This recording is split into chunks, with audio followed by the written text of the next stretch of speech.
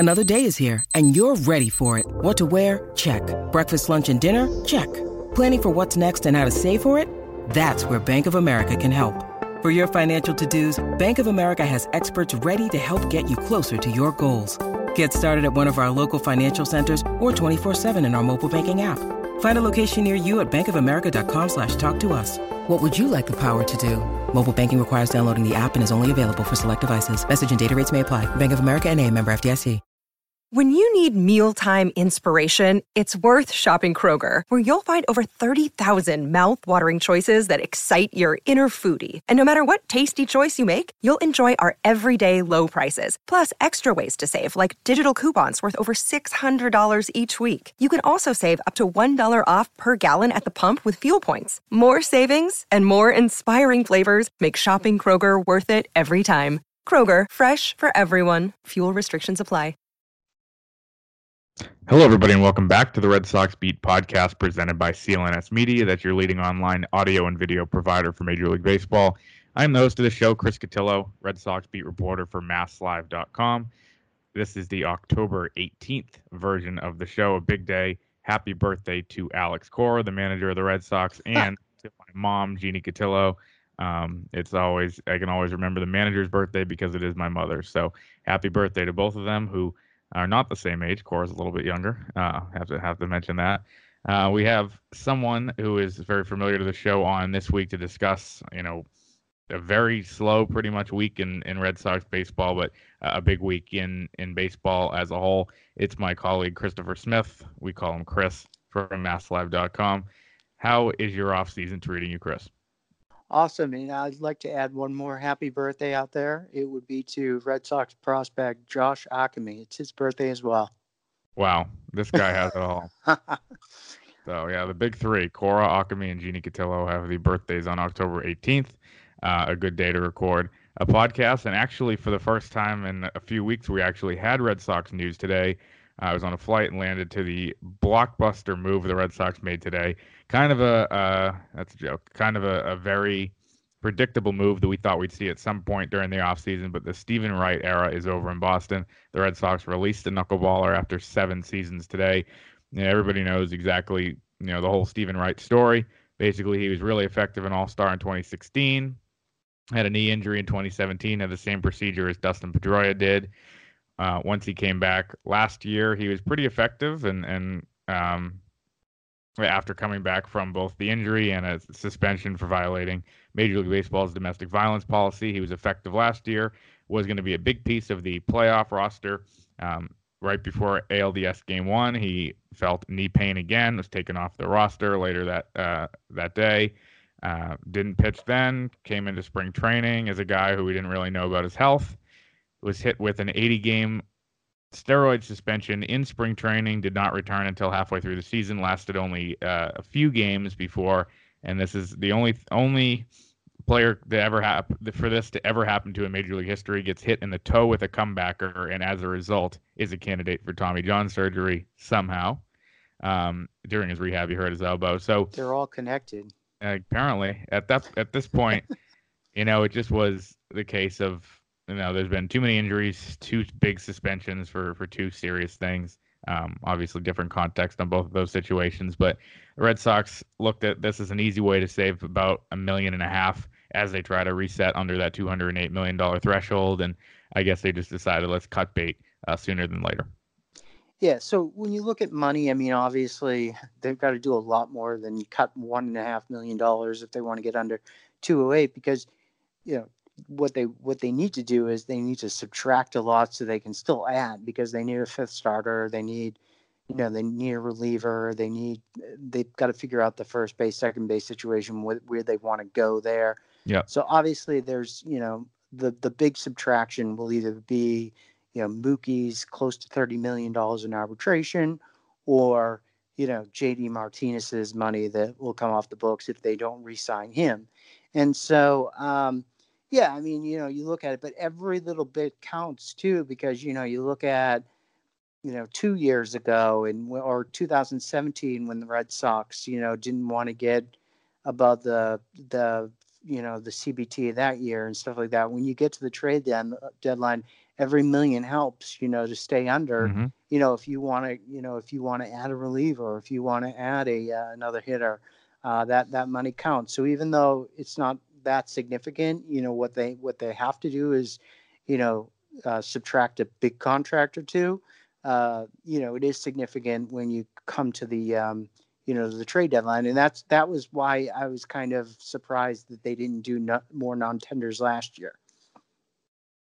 Yeah, and I think they wanted to give Wright or they didn't do any non-tenders. Right, it's true.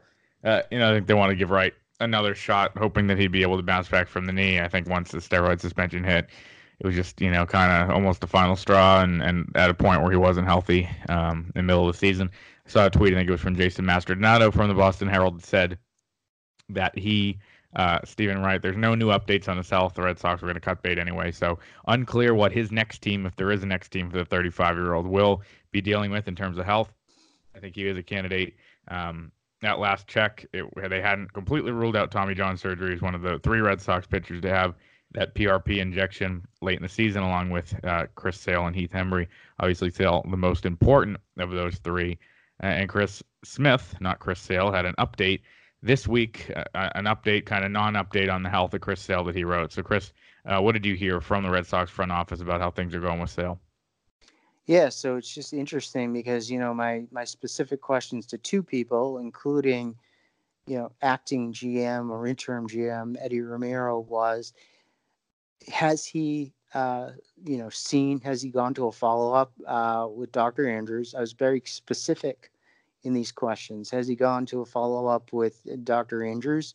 And, if so, has he thrown yet? And, I got an answer back that was basically, there's no new update from what we had been told, at the September 30th, end of the year wrap-up press conference, where they told us that he hadn't thrown yet and there was no scheduled appointment yet.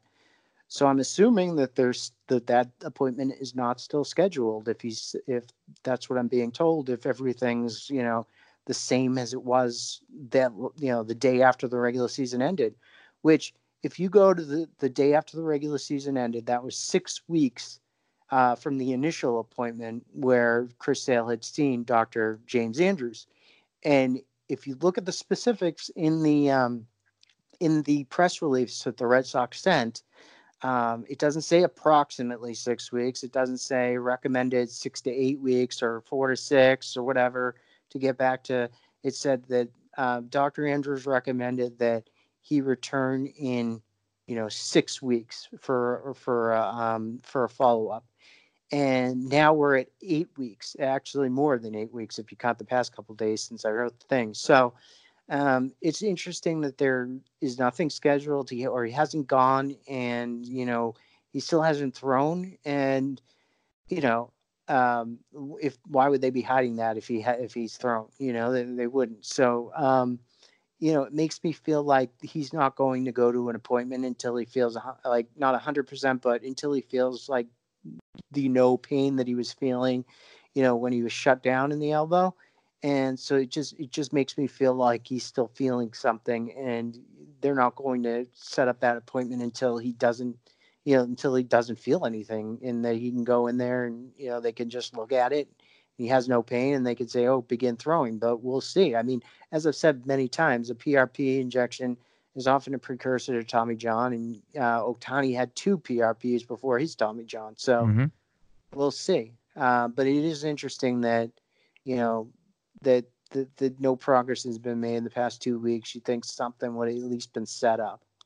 Yeah, and I think that not necessarily, portends bad news, but I think it's definitely, that lack of positive news has not done anything to ease the worries of people who think that he could still go under the knife before next season. So it's obviously a big question mark the Red Sox must answer before really embarking on their offseason, whether they want to go out and try to get a good starter on a 1-year deal. And it's going to be hard with the threshold, or maybe make them a little bit more aggressive trying to get a young, controllable starter.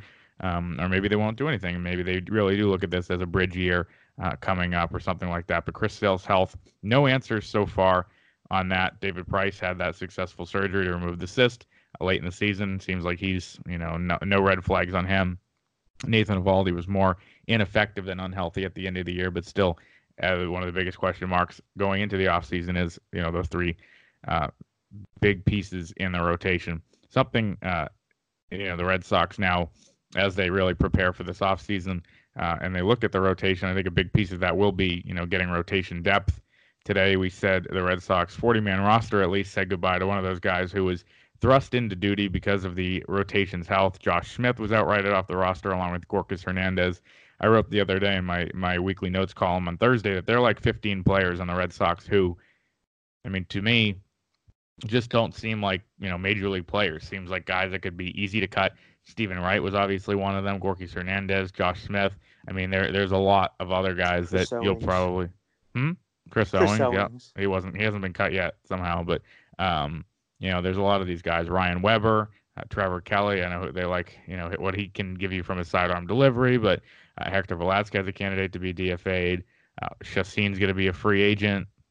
Juan Centeno. Chris texted me the other day that he was a little higher on Juan Centeno than I am, but still a candidate to be cut. Sandy Leon could be non-tendered. Mitch Moreland, Brock Holt, Rick Porcello all departing in free agency. So you're going to have about 15 spots. And I think a really important piece of this, as we said, three back end of the roster guys get cut today from the 40-man, Wright, Gorkas, and Josh Smith. I think building that back end of the roster to be able to at least be a little bit more effective in case of injury is going to be really important for whoever's running baseball operations in 2020.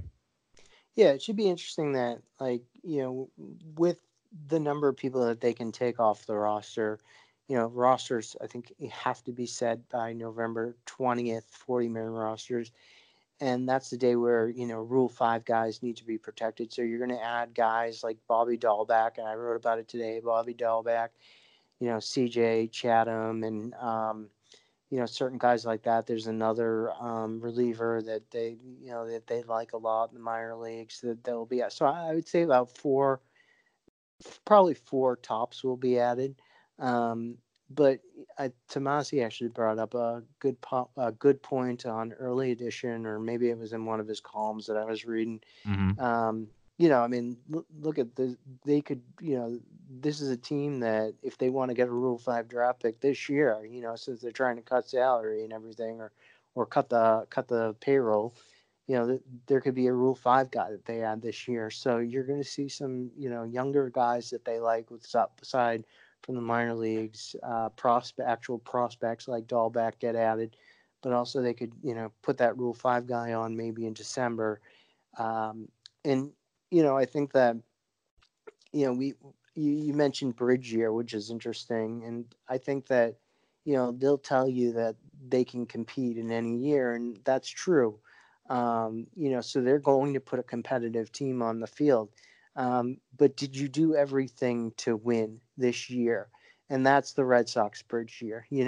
They didn't do we're probably going to go into the season. Now, Sam Kennedy said it many times that it's a mandate to stay. It's not a mandate to stay under the 208. It's a goal.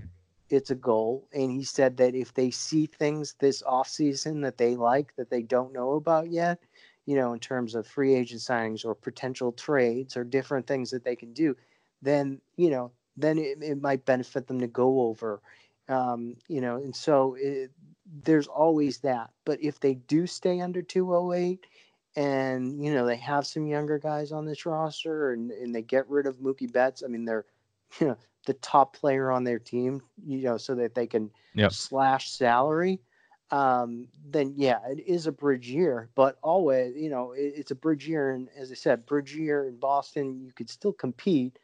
But you didn't do everything you could to actually put the best team on the field to win the World Series. Right. And that's obviously one of the bigger things that they'll be addressing in the upcoming days and weeks. Something that has kind of caught my attention was a good article by Rob Bradford. Shameless plug. Rob had me on his podcast, The Bradfo Show, the other night. So check that out. I went to WEEI Studios, had a good time talking about the Red Sox with him. He wrote an interesting story earlier this week about how there's really been zero progress in the GM search. And this is something that, it's now October 18th as we're recording this, and that's almost 3 full weeks after the end of the season. We haven't heard any names who the Red Sox have requested permission for. We haven't heard any guys in for interviews. It's been really, really nothing. I mean, all quiet. I think the way it looked, the Red Sox were aiming really high. Andrew Friedman, Theo Epstein, Mike Hazen were the types of guys they were looking at. Theo decided he's under contract. He's staying in Chicago, and it looks like Mike Hazen, who received a contract extension, and Andrew Friedman, who is on the verge of a contract extension, and Derek Falvey, who got an extension, are going to stay put. So really, four of the big names we've seen linked to the Red Sox GM opening or president of baseball operations opening have not been or have already gone elsewhere, and the Red Sox are kind of sitting here in this weird limbo. Rob Bradford suggested maybe they're aiming again for an internal candidate. We know John Henry said at the end of the year they wanted someone from the outside, but at this point, maybe someone internal looks more likely. So really no news on the Red Sox, and they said they're not going to be commenting anymore throughout the process, that they're done with that. And there has been no, leaking of candidate names or interviews or anything. And maybe they're waiting for the postseason to end. But as we sit, we're less than a month from the GM meetings, which start November 10th. Chris and I are both going, but the Red Sox might not have a GM for us to interview, so we might get a nice 4-day vacation to Scottsdale. Or they might have the big four. I was thinking, at some point we're going to have to send someone down to Fenway and just have them stake it out. It's going to be you, just to see if there's any of these executives coming in for interviews, because so far. So we can interview 4 people instead of just 1. Yeah, or maybe those people will be permanent by then, or one of them will rise to the top of the permanent one. So at this point, I just think it's a little bit bizarre. And I also think that question that was brought up amongst, everybody right when the Dombrowski move was made, and then posed to John Henry and Tom Werner when we got to meet with them in that private public meeting that we had that they couldn't decide what it was at the end of the season. This question is, are these big names scared off of taking this job? And are they nervous about the turnover? So far, you've had Andrew Friedman say no. Theo Epstein, basically, he's under contract, different story. Derek Falvey gets extended, and Mike Hazen stays with Arizona. That's 4 of your big names, and you think in previous years, under different circumstances, one of those 4 guys would want to come to Boston. At this point, it seems like they're striking out. Yeah, I think there is some truth to it. May have been overstated, back then, by some people, that don't exactly like John Henry, that were probably maybe feeding certain information to get those reports out.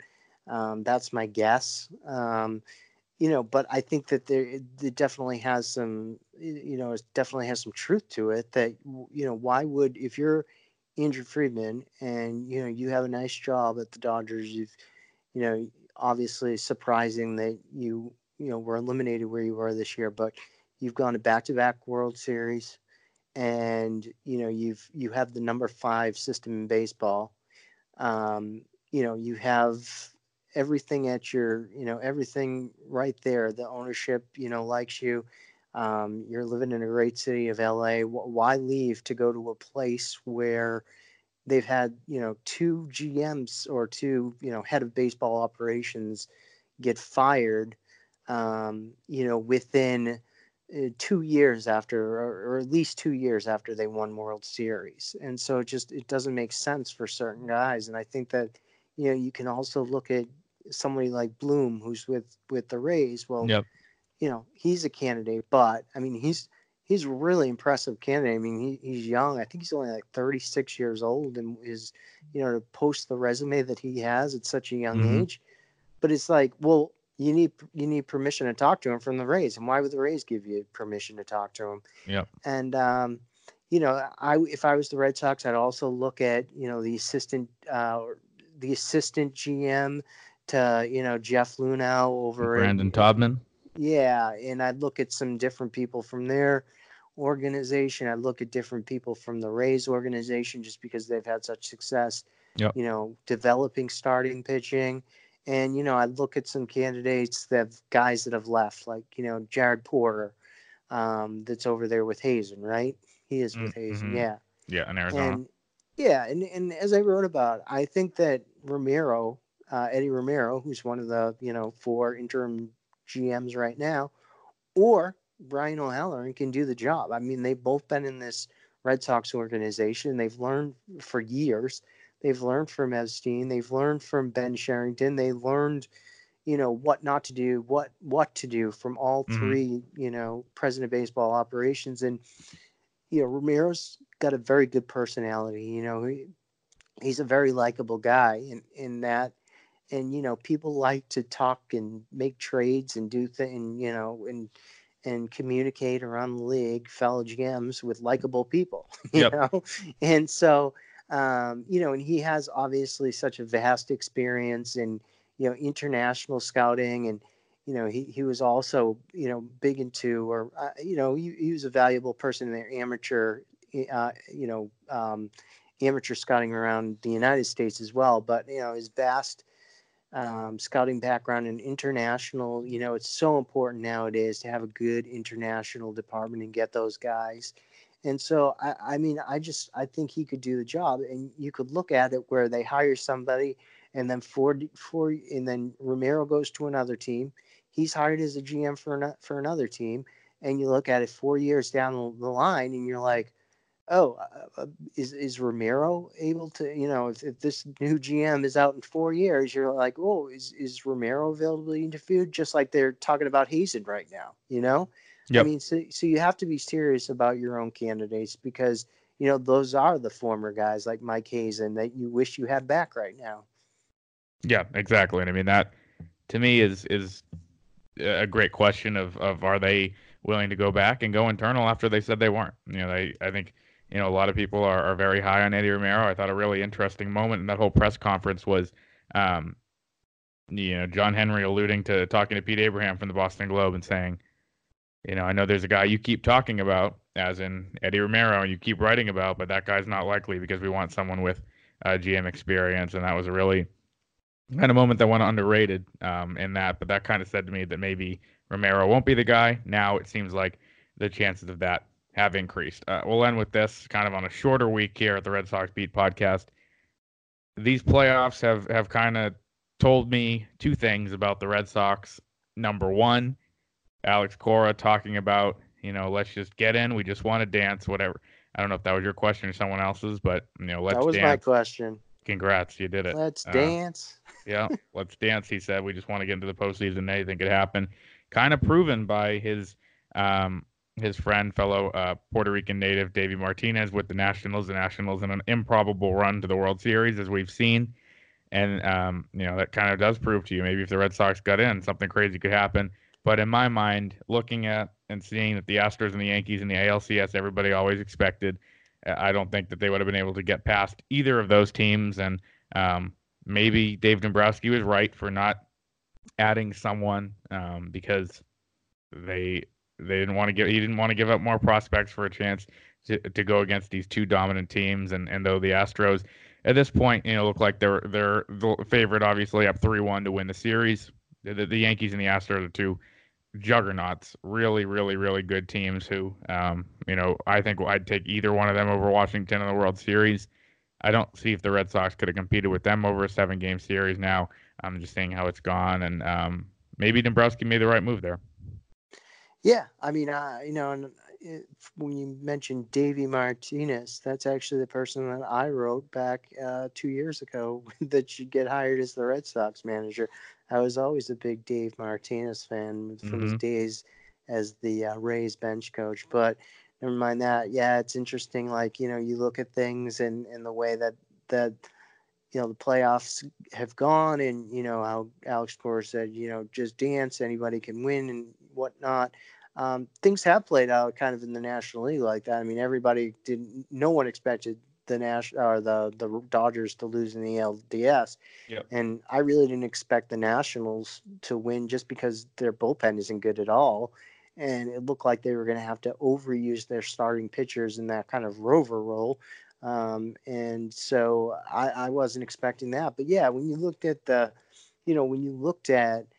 the experience of the Houston Astros and the Yankees, you just felt like this was going to be the ALCS. I mean, these two teams were in the ALCS in 2017. Houston's been to 3 ALCSs and won a World Series during that time. And obviously these, you look at the way these teams are built. It's a lot of homegrown talent. from both teams. And the Yankees have done a good job over the past, 5 years or so of not going and out, or I don't know. I guess over the past couple of years of not going out and signing the huge contract, getting guys like DJ LeMahieu, that are cheaper guys that overperform from what the rest of the league thinks they would. Instead of going out and getting Manny Machado last season, they went out and got DJ. Instead of going out and getting a starting pitcher when there wasn't great starting pitchers on the market last year and overpaying for a starting pitcher, they just decided, what, we're going to beef up our bullpen instead. We're not going to force any deals. And I think that's important. I mean, obviously they need a starting pitcher right now, and that's probably why they're going to lose this series to the Astros, is because they could have used, Garrett Cole, who they're probably going to sign in the offseason, and then they'll probably win the World Series. Well, whatever. But you know what I mean? I mean, they didn't force things. And so, yeah, I mean, they're probably not going to win the World Series this year because they didn't force anything, but they're also not going to, have a bad contract for years and years to come with a pitcher that, may have probably not helped in the World Series anyway this year because the Astros are the better team. So I think that whatever GM comes into the Red Sox organization, needs to think in that sort of way. And that's really kind of the new mold of thinking in the GM. It's paying for, not paying as much for past production as paying for what we project from this player in the future. And that's a real, a real difference in the market, from 5 years ago. Yep, totally. And we've seen now these two teams have emerged as serious contenders for years to come in the American League. The Red Sox at this point can only hope that they will get back after a year missing the playoffs. That was Chris Smith from Mass Live. I'm Chris Cotillo from Mass Live. We had some big news at our company this week. Want to extend our congratulations to one of our friends on the Red Sox beat who will now be leaving the beat to join us at Mass Live. Yet another Chris Mason, coming over from the Lawrence Eagle Tribune to be the Patriots beat writer for Mass Live. So congrats to Chris. All we needed was a third Chris on staff. This is actually big news for Mass Live spring training plans, and Mason won't be living with us for the second straight year. So a lot in limbo there, but another Chris at Mass Live, and I know you guys have heard enough from the two of us tonight. We won't add a third one into one of these shows just yet. So that's the Red Sox Beat podcast. Thank you, Chris, and we will see you next week.